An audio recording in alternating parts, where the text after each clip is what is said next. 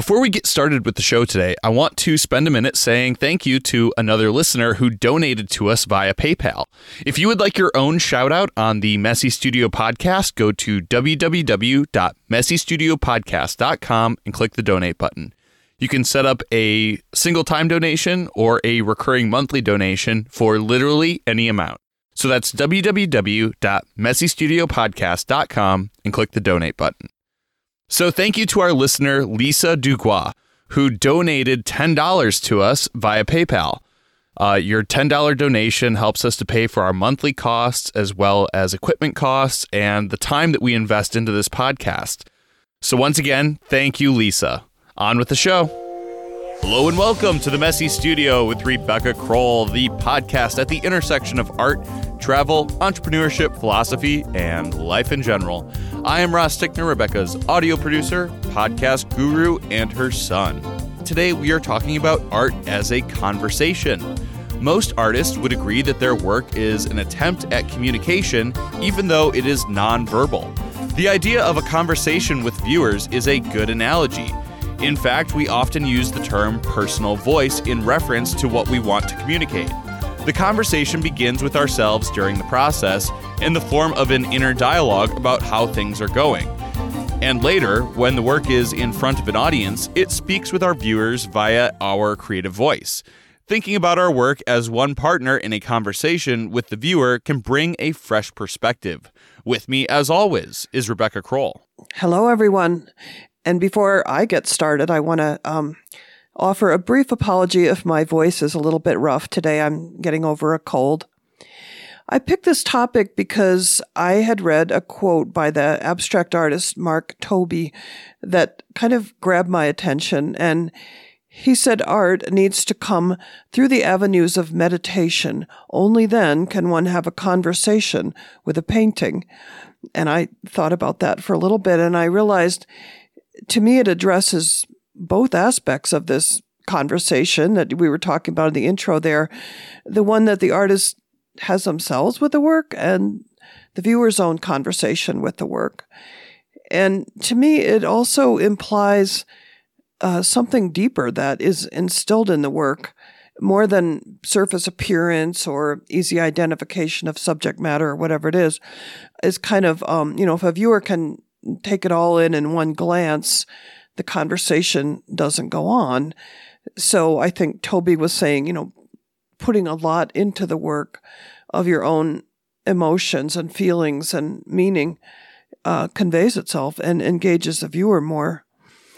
And I think there's also a kind of an odd position that the creator of art is in, because when you're working, you're both inside the work. I mean, you're creating it, and you're also outside the work because, you have your inner conversation, but you're also often thinking about how the viewer is going to respond to this. There's sort of like this, for me anyway, kind of a presence in the room that is some anonymous viewer. And it's not an inhibiting presence. It's something, I always sense that I'm trying to communicate something. And so I think it's good to think about how can you bring things into your work that are going to evoke a response, is going to engage people. And we've kind of talked about that inner conversation already quite a bit. We've had episodes about the questions we ask ourselves and about the inner voice. And but today we're going to talk from that other perspective, that person who's looking at your work, and how you can invite that deeper conversation. And I wanted to start by saying I distinguish between a monologue and a conversation. I think everybody gets this right away. We've all been subjected to other people's monologues, probably given a few ourselves. And that's when your talking is really just one way. It's usually about yourself or about your own thoughts or opinions. And you don't really pause or let other people in or consider asking their opinion about something. And it sort of stays on a more superficial level. It's just you. You're not getting that input. And when this translates into art, because I think some art kind of functions as a monologue. It's art that doesn't invite the viewer in. It can be something that is mainly about, say, a beautiful surface, and all the person can really do is admire the surface, and they're done. Or maybe it's just a depiction of something that, it's a picture of something. Oh, okay, that's a picture of a tree, and that's as far as it goes. You haven't conveyed emotion or engagement. And so I guess it's kind of a caution to not make works of art that are monologues, if that's a helpful thing to think about. And well, it becomes kind of just an exploration of a person's own ego. There's something very narcissistic about that art that's really just by, about, and for the artist, and it doesn't involve other people. Yeah, and you can sense it. I mean, of course, we are pulling from ourselves, where that's our biggest source, but it should be, I think, a generous sort of bringing things out and trying to include other people rather than, as you say, just shutting other people out. And I realize it's a little bit hard to describe that, especially, just talking about it. But I know I've encountered it plenty of times. I look at a piece of work and I simply don't engage with it. And some of that's personal bias, but I think there is a lot of work where the artist didn't put enough thought into what's somebody going to get out of this. Of course, when we're in that mode where we're in our studio and we're working, that is a monologue usually. And there's nothing wrong with that because that's the production phase of it. You're really trying to figure out a lot of things. I think before we get into some of the finer points here, I just wanted to say, think about how do you feel about communicating with your viewer? Do you think about that? And I mean going beyond things like wanting compliments or sales or, pats on the back, but how much do you want your viewer to feel something when they look at your work and get what you're after? And it's really basic, but perhaps not as carefully thought about as a lot of other things in art. So I guess I wanted to go through some of these ideas a little bit more carefully. And starting with, the whole topic of inviting the viewer to participate, to have a say in what's going on, or to have a response, I guess is what I mean. What do you hope the viewer will get from looking at your work? And that really does start with your intentions. And one of our favorite topics, right? One of the reasons for forming intentions is what do you want to convey? And typically your intentions come out of your personal experiences and your places where you get ideas and things that are meaningful to you. And I think a lot of us have this urge that these things are so important to us that we do want to say something about them. We want to not only process and explore them for ourselves, but we want to convey them somehow. And it is a mystery often how to do that. We keep trying and trying.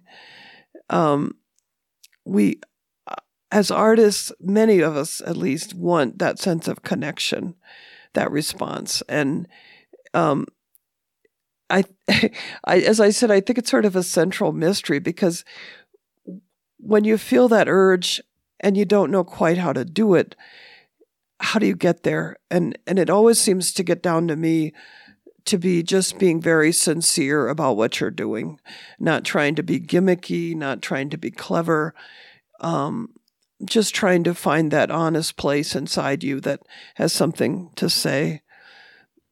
And I think another point is that you do have some control over this, what we're calling a conversation with the viewer. You have ways to give it the best odds that it's going to happen. Increasing the chance that somebody is going to stop for more than 2 seconds and look at your work. And the first step really is to be critical of your own work before you put it in front of somebody else. And there's lots of steps to that. And, we also talked about that in other podcasts, the whole step that needs to be taken of self-critique. evaluating your work as objectively as you can, because you are trying to see it through someone else's eyes.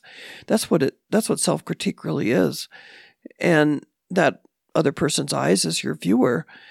So you think about composition. Is the eye led through the work of art?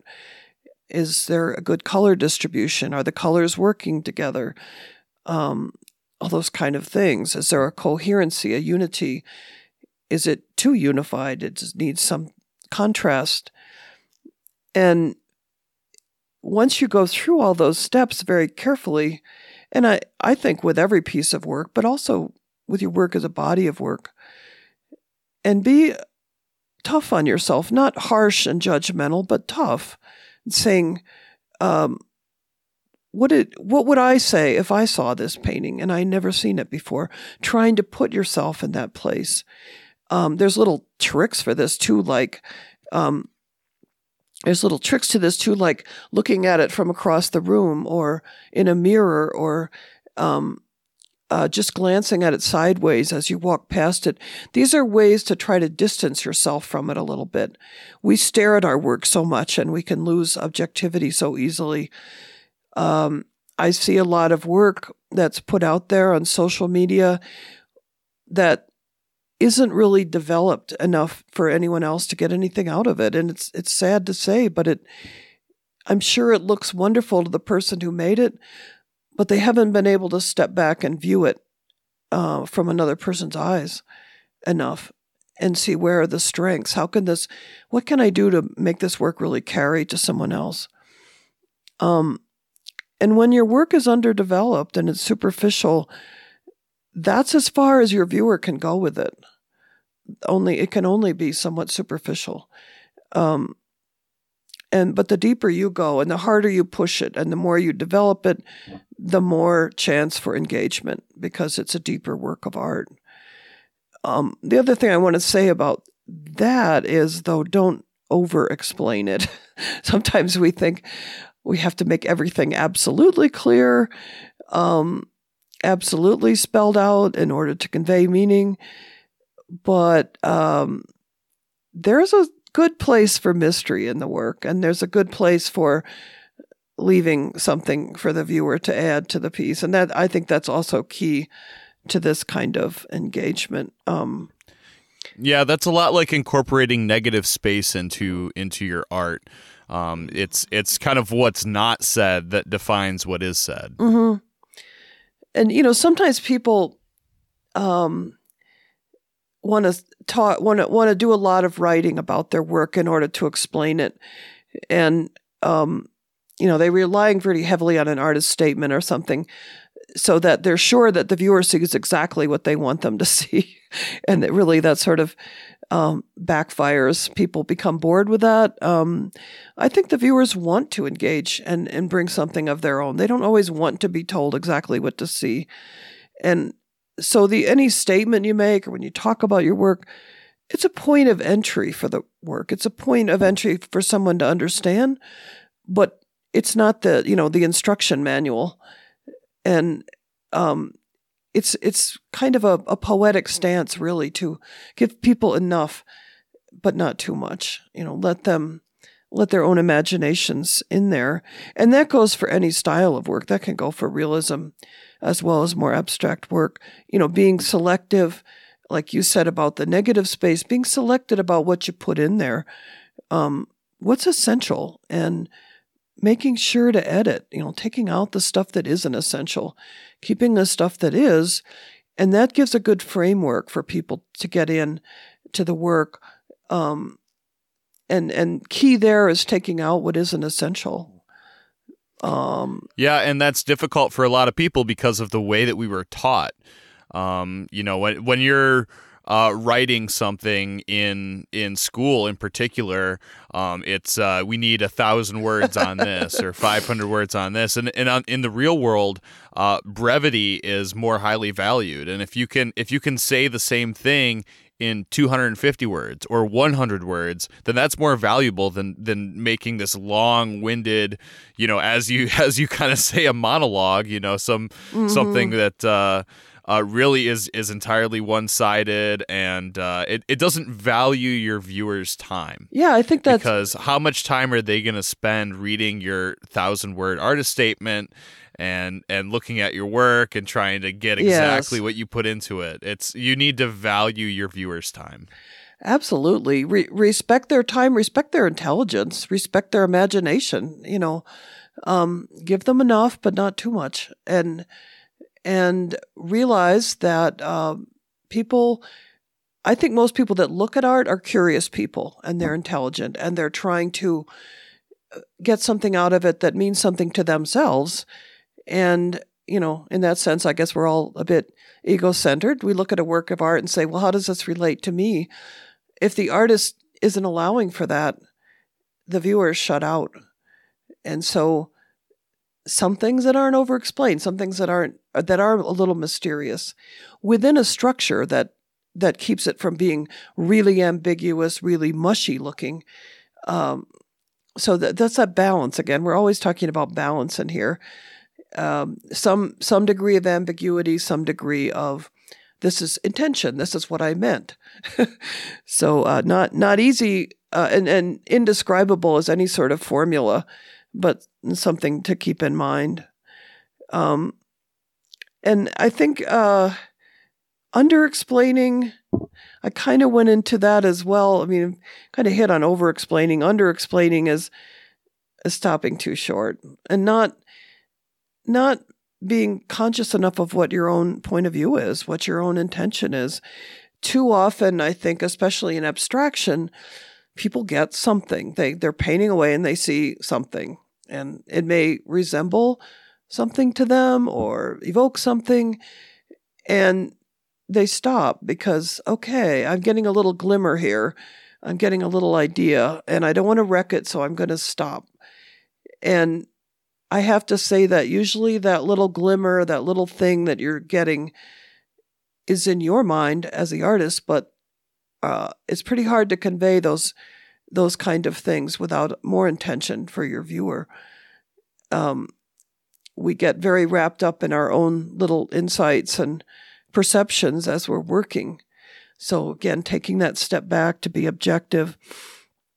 I think in working in realism, not just depicting something that you like the looks of it or catches your eye, but bringing some engaging interpretation to it, some emotion, something that tells the viewer, why did you pick this subject matter?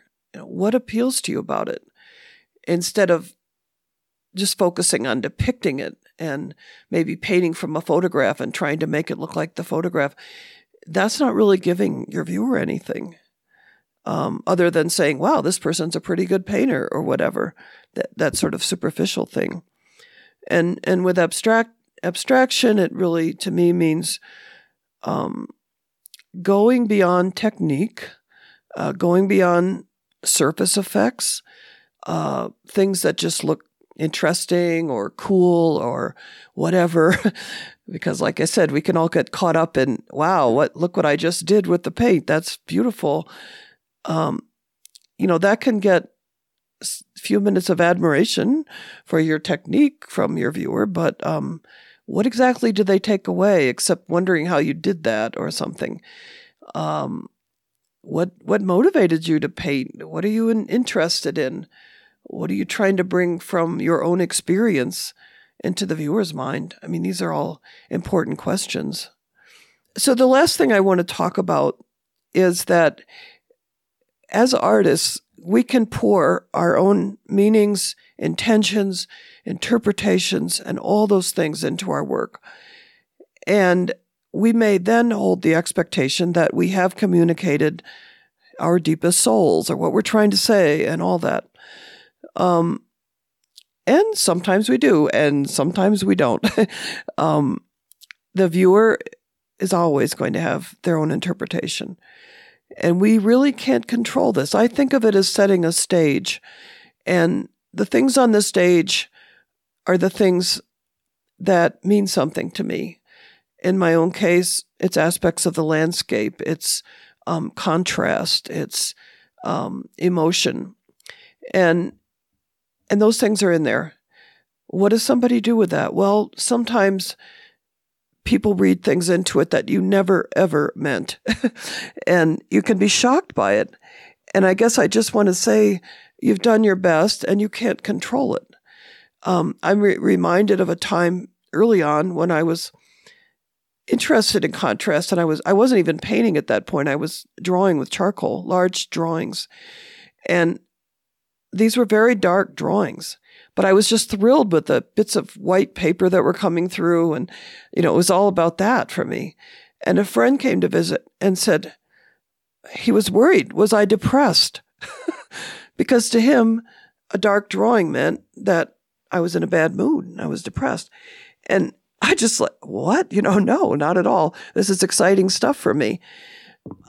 Just an example. And I think as abstract painters, we've all had that experience of somebody saying they see a figure, they see a house, they see this or that, which was never intended. It's taken me a long time to get over that, honestly. I used to just really, it would get my back up when somebody said that, because I was intentionally trying not to be referential, or I was referencing something that had nothing to do with a figure. Maybe I was referencing a landscape. And somebody would say, oh, there's a face. And I'd say, oh, really? Let me get rid of it, I still kind of feel that way. It is hard to accept that emotionally, but intellectually, I get it. We, as human beings, our brains look for things. And, I'm one to look for faces in the wallpaper or whatever. I do that myself. I would say, advice-wise, when you're looking at an abstract painting that somebody's done, don't say that. They may be okay with it, but many abstract artists do not like that because it's not what their intention is. But I'm bringing this all up to say this whole thing about the conversation can be a little bit fraught, and I guess maybe the correlation is when you're talking to a friend and they just didn't quite get what you said, and they answer in some way that says, I listened, but I didn't quite get it, and then you have a chance to go further with it and discuss it. But with a painting, of course, you don't, and you're probably not going to be there. Best advice, let it go. You've said what you wanted to say. You've done it. People will see what they want to see. Yeah, and it can be very difficult to deal with because you're trying to convey something of yourself and you're trying to have a conversation with your viewer, and a thing that has happened to artists throughout history is art being co-opted by political or social groups that you don't agree with, for instance. Yeah. And maybe views being ascribed to artists that they have no involvement with. So there's a lot of that. Yes. Yeah, and it can be very difficult because you don't want to allow people to ascribe these things to you if you don't believe them. But at the same time, it's like the more you engage with it, the more attention you put on it, and there has to be a judgment call made as to how to handle a situation like that. And it's something that you're fairly likely to encounter because this is an open-ended conversation that you're having with your audience. And you don't really know how, you can't limit that audience to people that you like. No.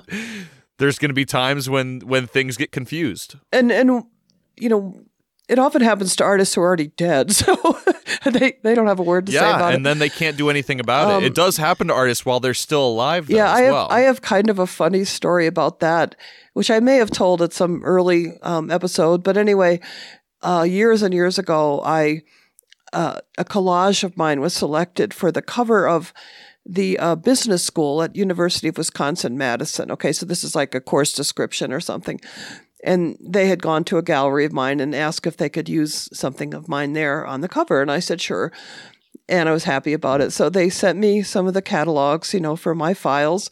And so I'm reading the description of the cover that they put on there, and my name and bio and whatever. And it said, we felt that this image was the perfect icon of the business climate of today or something like that.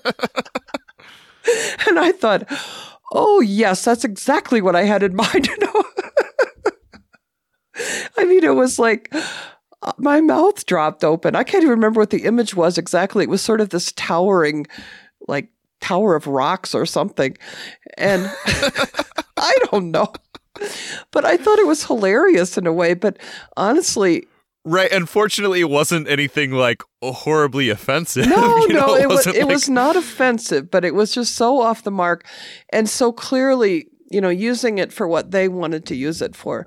And that's how they saw it. Apparently, they went into the gallery looking for the image of that would best, show the business climate of today or something. And anyway, I won. So, that kind of thing. Sometimes it's hilarious and sometimes it's off-putting.